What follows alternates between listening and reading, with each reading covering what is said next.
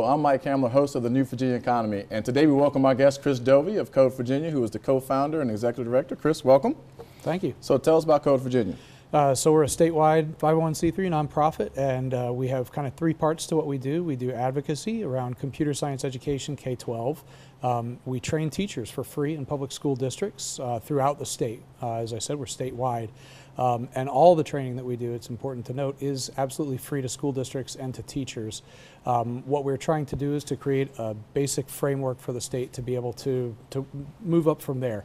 Right, so hold on, did I hear free? I heard it more than once. Free. You heard okay, free. So tell us about these free programs that we have for the teachers and school districts, right? Yes, okay, sir. Tell us about that. Yeah, so they are trainings that are meant to, like I said, sort of build a basic undergirding for computer science in public schools.